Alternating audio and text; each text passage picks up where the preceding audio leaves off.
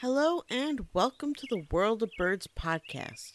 I am your host, Kayla Fisk.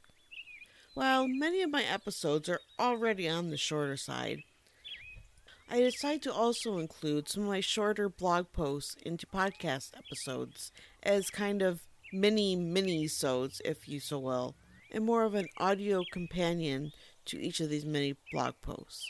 So I hope you enjoy these mini-sodes. Woodpeckers have several different adaptations to deal with the unique hazards caused by their habits of chiseling and excavating wood to either create a nest cavity or in search for insects. One hazard they face is when chipping away wood and bark are the stray splinters flying through the air, especially so close to their nares or nostrils.